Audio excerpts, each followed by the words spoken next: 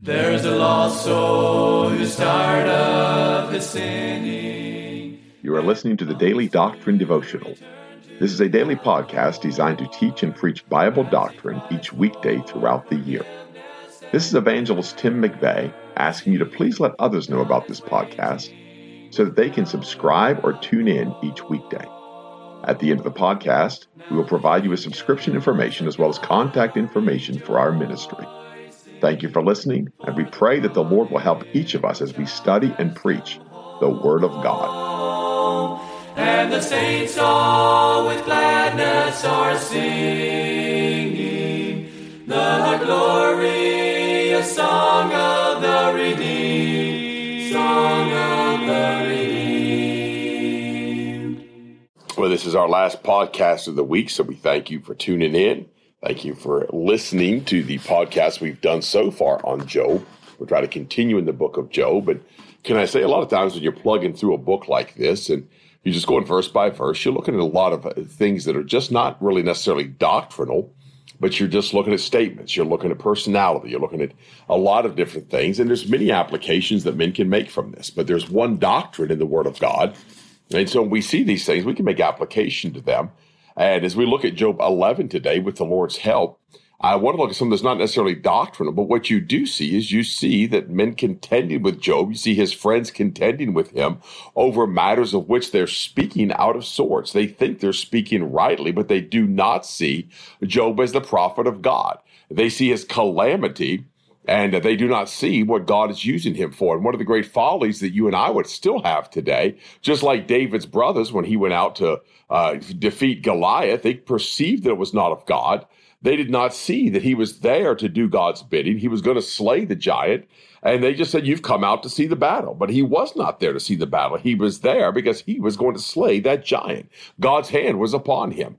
And you see much of that in Job. You do not see Job outside of that realm of a prophet of God, and you do not see Job whiny, as I've heard men preach Job as just this whiner, this man that was right with God, but then when calamity came, became a whiner, and that's not just either. I've heard him preach Elihu is that young, cocky preacher boy, and I heard a man actually defame Elihu because of that. He's just a young, cocky young man, didn't know his place and spoke wrongfully, but yet he spoke more right than anybody else in the book of Job except the Lord himself.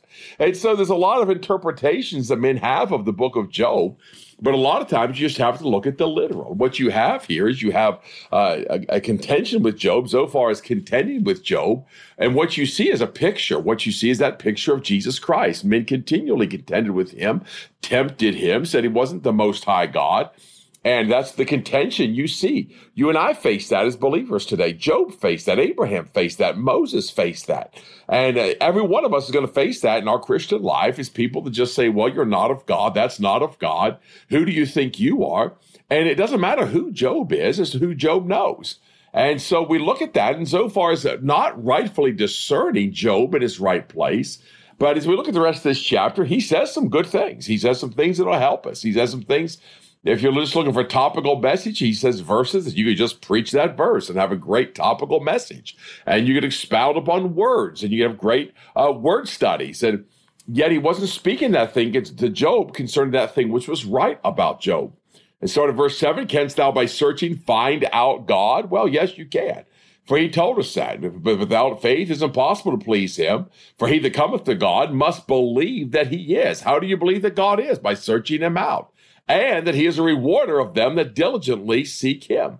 And so you search God out and you find out God by much searching. Now people say something like this, well, Job didn't have the word of God back in those days. Job had the word of God back in those days. Did he have King James Bible in his hands? No, he did not. But he had the word of God. He knew the gospel.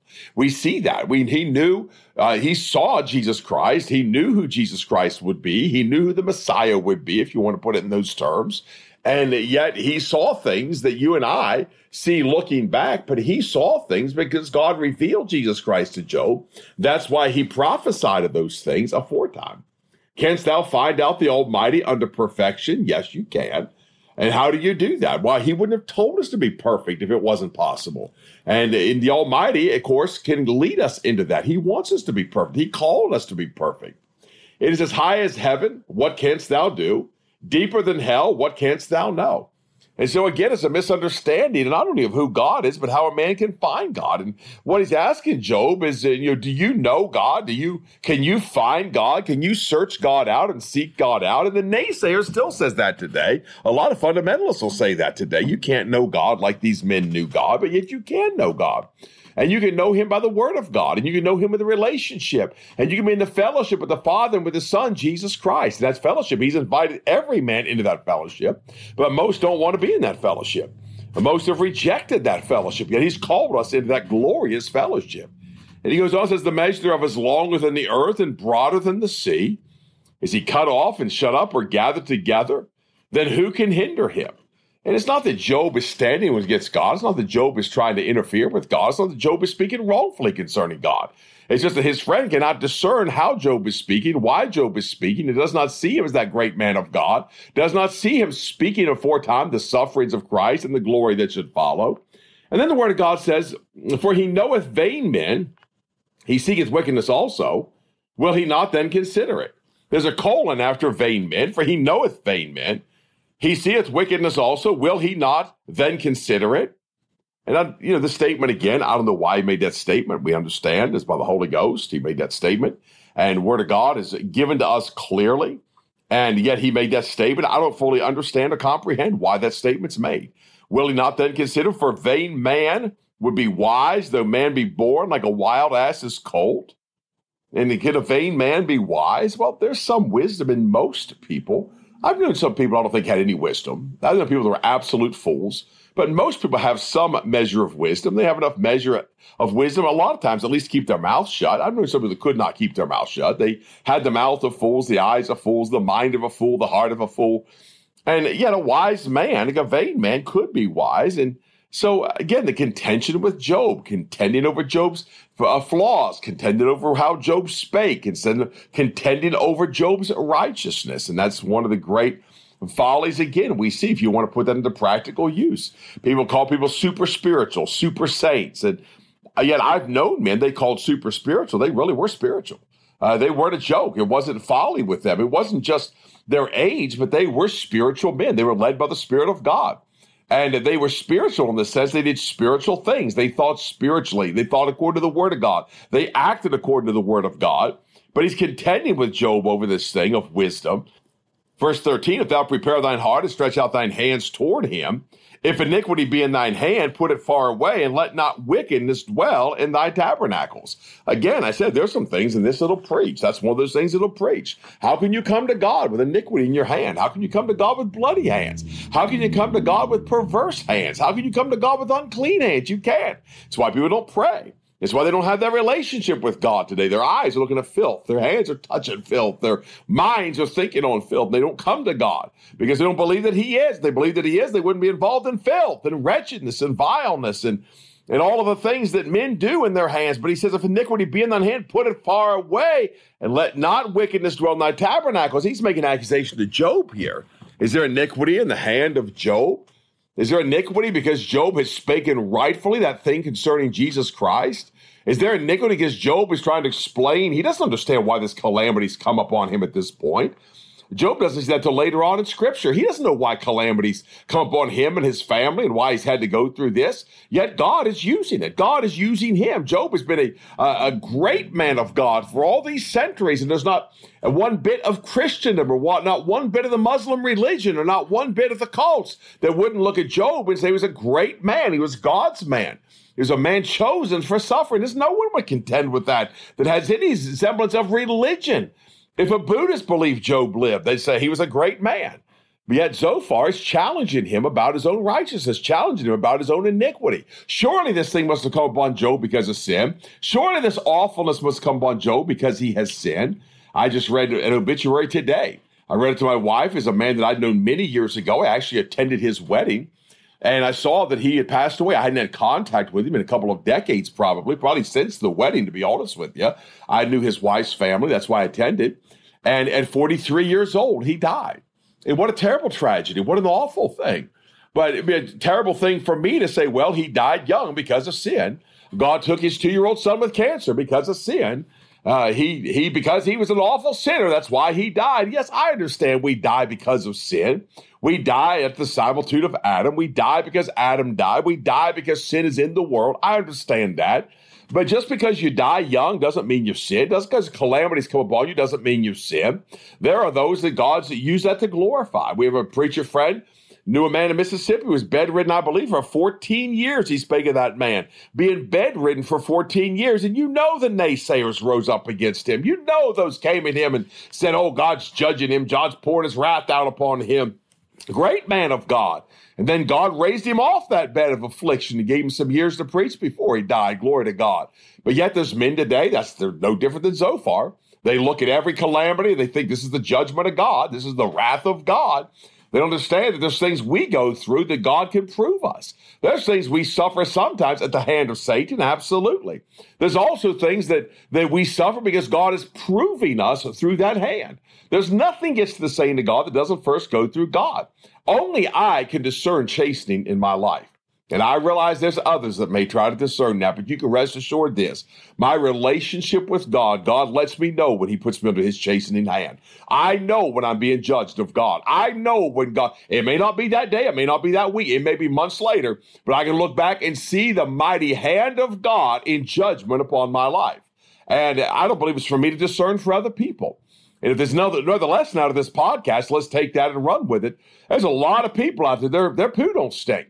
They got the nose up in the air and they're self-righteous and they themselves don't have any problems. When sickness comes upon them, of course, it's an attack of the devil. But when sickness comes upon somebody else, it's God judging them.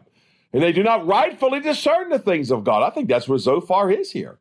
I believe that's exactly where he's at as he speaks against Job. For he said in verse 15, for then shalt thou lift up thy face without spot. Yea, thou shalt be steadfast and shalt not fear, because thou shalt forget thy misery and remember it as waters that pass away. And thine age shall be clearer than the noonday. Thou shalt shine forth. Thou shalt be as the morning. Now, there's two ways to look at this. One is the resurrection. There's no doubt. You see that as the resurrection. Why that age is taken away. You're going to shine as the noonday. I don't have that ability in myself anymore. I crossed the threshold of 50 a year plus ago. And across that threshold, I do not have that ability anymore. Yesterday's my spiritual birthday, 26 years old. I am 26 years old in Jesus Christ. I can't go back to the youthfulness of my first walk with God. I can't go back to the youth that I had, the vibrancy that I had, the zealousness that I had, yet without a lot of knowledge. And the more knowledge I have, it seems like the older I get, the more knowledge I obtain, the more worthless I am sometimes. I feel like I was far more effective in my youth, but I can't return to those days. So again, we see a picture of the resurrection there, but we also understand that he's telling Job, if you get this iniquity away from you, then you'll lift up your face without spot. You shall be steadfast and not fear. And then he judges him, because thou shalt forget thy misery. And by the way, in the resurrection, I realize the misery is going to be gone. And if indeed he is speaking of the resurrection here, which I believe he is, that misery is going to be gone. But it's not because he's taking iniquity out of his hand. My life, and listen, the miseries of life, the miseries that come upon me, sometimes it's just the effects of life.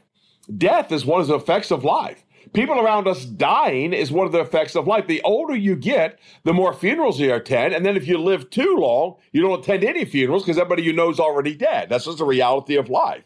But when you get in your 50s and 60s, you'll be attending funerals probably 4 or 5 times a year. If you're in a large church, more than that. If you know a lot of people, more than that.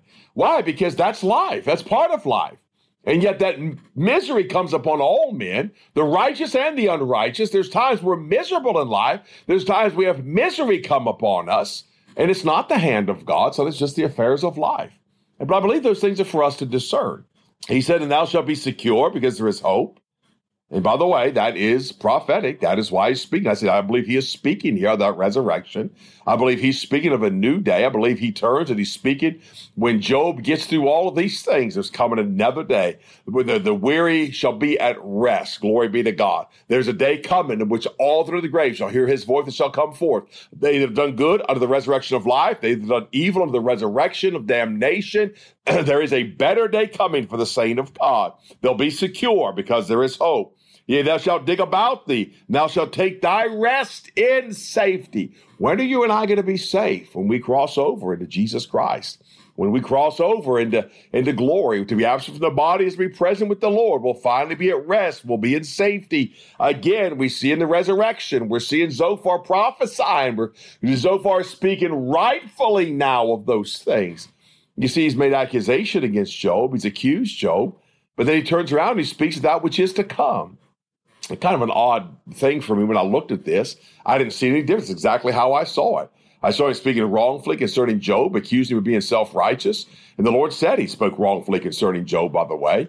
But then he turns around and he speaks rightfully concerning the Lord. And that's so many people. Don't get caught up in that folly. Don't get caught up in that error. You look at someone and you speak wrongfully concerning them, and then you give a scripture rightfully. You speak right concerning the things of God, but you don't understand man. You don't understand the ways of man. You don't understand the heart of man. Why? Because God looks upon the heart. And we start judging the hearts of men, we'll find ourselves in great danger. We'll find ourselves in great trouble. We'll find ourselves raka. That's what he tells us. Why? Because we're judging men's hearts. We're not walking with God. We ourselves don't have that judgment in our hands. It's not in our abilities. It's not in our capabilities. And I know immediately somebody says, well, by their fruits you shall know them. But let me rest assured this. There's a lot of false fruit out there too. There's a lot of fruit that looks good. I've been there and I've eaten oranges off of a tree and out in the wild in the swamps of the Hillsborough River in Central Florida and eaten oranges fresh off the tree. And they were beautiful oranges. They smelled like oranges. And we got home, my brother-in-law and I, we washed them up and cleaned them up. And we went and peeled those oranges and bit into them. And it was worse than any lemon grapefruit combination you've ever eaten. You know why? It was a false fruit. It had never been grafted in. There's a lot of fruit inspectors looking at the outward. A lot of fruit inspectors, they're looking at that fruit, say this is good fruit, but they're not looking on that inward. They're not realizing this has never been grafted in. This fruit is a natural fruit. This fruit is not grafted in. This fruit does not have good root stock.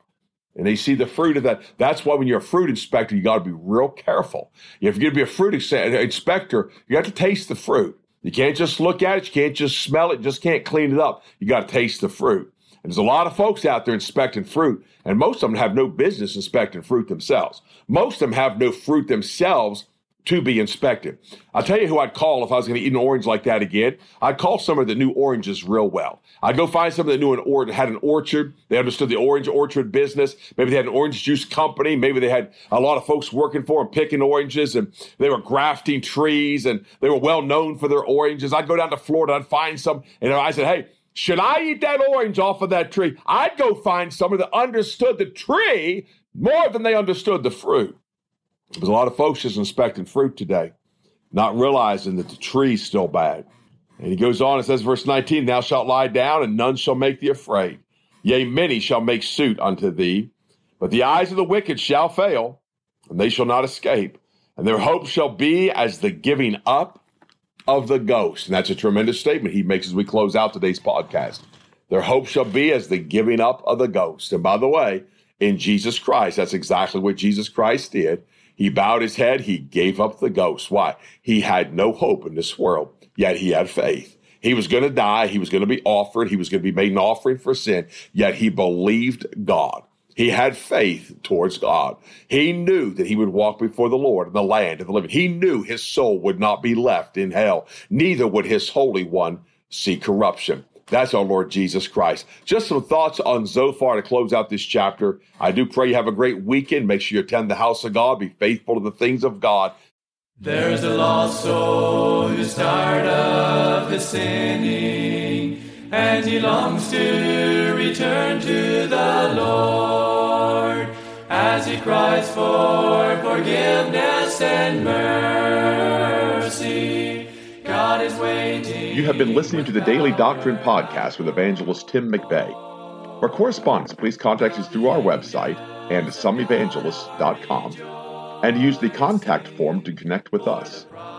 You may also subscribe to the podcast through our website or search for Daily Doctrine Evangelist Tim McVeigh on iTunes, Google Podcasts, Spotify, Audible, or Amazon. To write to us, please use our church address, which is Manasseh Community Baptist Church, 70 Back Hollow Road, Blaine, Pennsylvania, 17006. Thank you for listening, and we pray that the Lord will help each of us as we study and preach the Word of God. Don't forget to subscribe and tune in tomorrow. And remember to look up, for your redemption draweth nigh. There only was strife. Now the angels of God are rejoicing, for the prodigal child has come home, and the saints all with gladness are singing.